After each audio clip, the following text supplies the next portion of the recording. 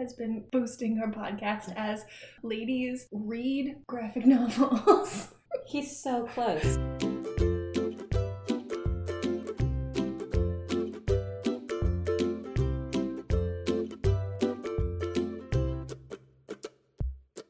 Welcome back to Girls Talk Comics. This is Erin, who's thinking with her pants today, and Jessica, who didn't bring any pants. This is a very interesting recording. We're just gonna throw it out there. I'm glad we're not doing a live feed or any recording, like video recording. Video recording. You have to be specific. It's true. Maybe for the people who sign up for the Patreon? We don't have one yet. Don't look for it. Don't look for it. Don't look for us. Don't look for me. Or do. Ooh, if you find me, based on my voice and my name, fuck. So today we are going to talk about Monstress Volume 1. Yes. It was written by Marjorie Liu, and I believe the artist was Takeda? Takeda sounds right. If we got that really wrong, please let us know. Takeda? And provide a recording of what you think it sounds like, or is supposed to be pronounced. So that's how I learned. An audio recording. Audio recording. Or video without audio. And I'll just try to read your lips.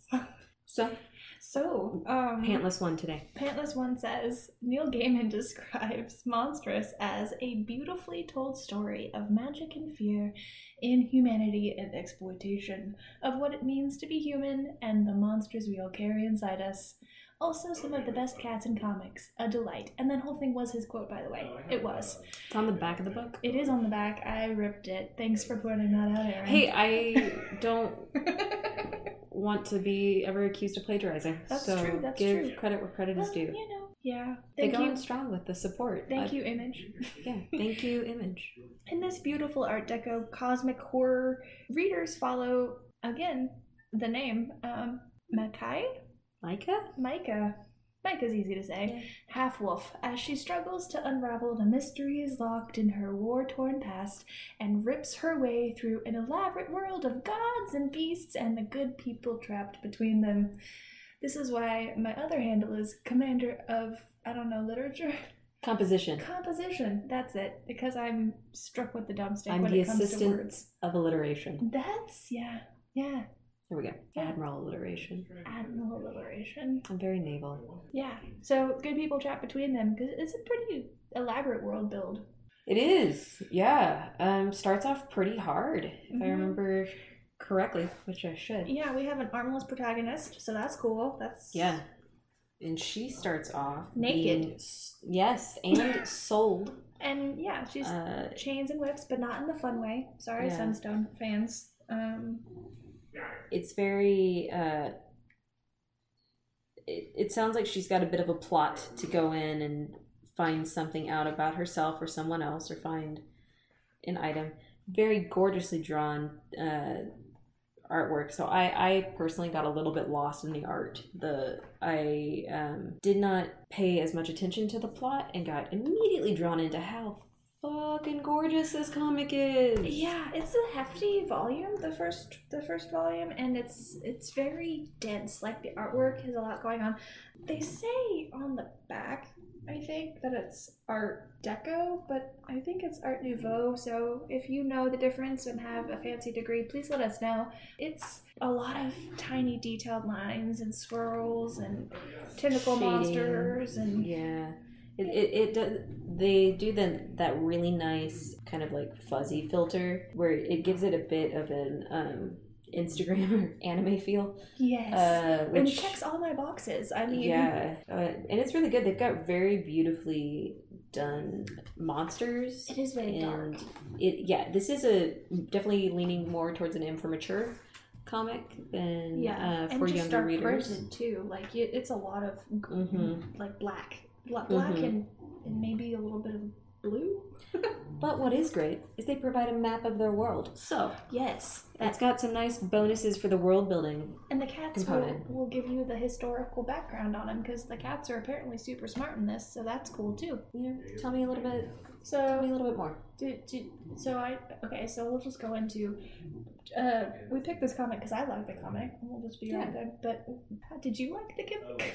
So, I recommend this comic to people who want something that's very adventure, very fantasy.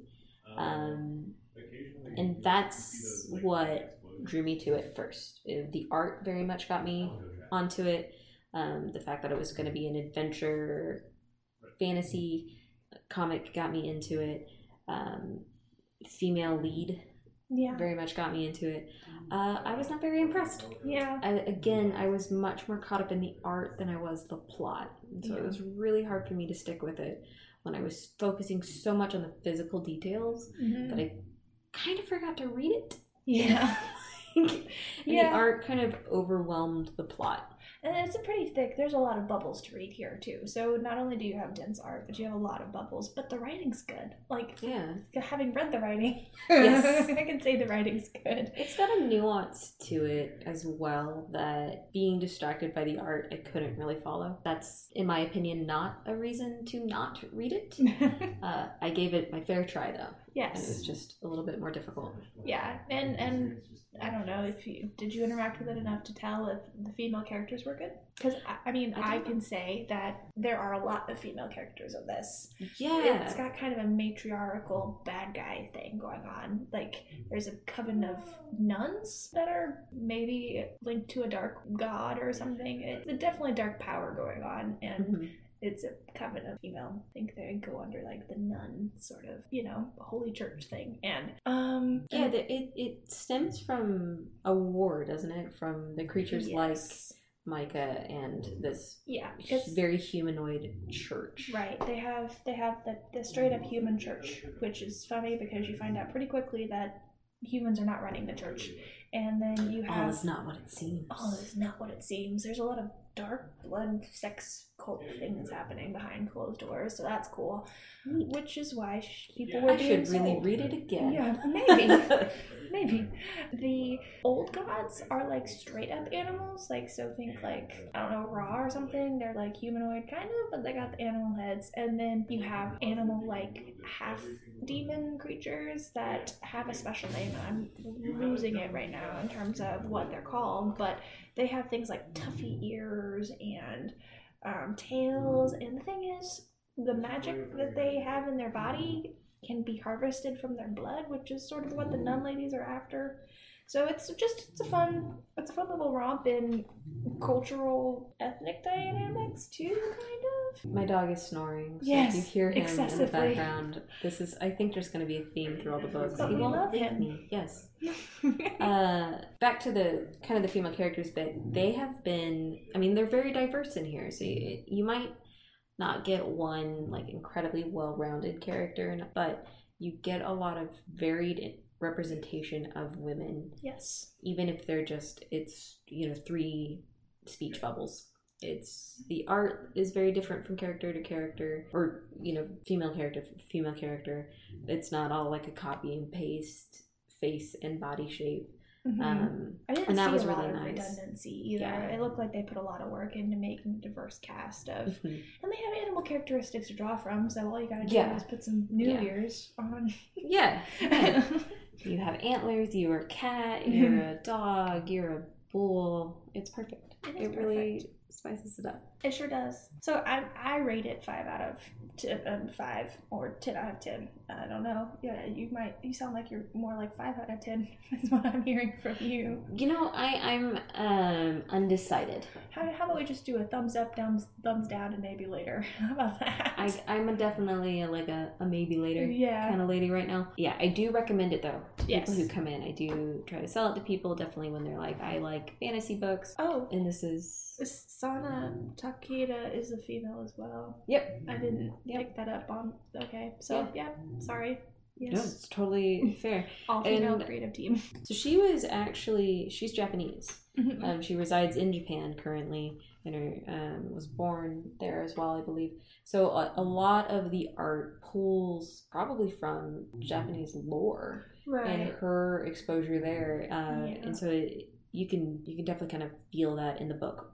And that might also be why I didn't always get the nuance, is I have not studied a lot of Japanese mythology, and so it might have been a little harder for me to kind of suspend my disbelief and just accept what was going on, because I'm like, I don't understand the significance of a three-eyed beast, or like... Well, if you look at like the way that the tentacles and stuff are drawn, like it kind of reminds me of the more like March of the Demons thing, like, where it kind of looks a lot like traditional Japanese in a lot of circles, and the kind of way that the colors come through. Yeah. When they do come through. So yeah, I could see that being a I'm not gonna say that's not. But this might be the worst like shoot from the hip sales pitch, but calling it Dark Inuyasha. Dark Inuyasha might be doing it a bit discredit. It is a pretty solid crack at it, yeah. But I don't want to paint this as like this lady also does like X-23 and Miss Marvel, and so it's not like you're looking at an anime or anything. You're looking at like its own thing. It just sort of feels more like the demons structures pulled from Japanese lore. Sort of lore. Yeah, like, so I didn't even really pick up on that, but there were a couple of questionable looking demon creatures that did look like that might have been like ripped straight out of an Oni reference. Fair.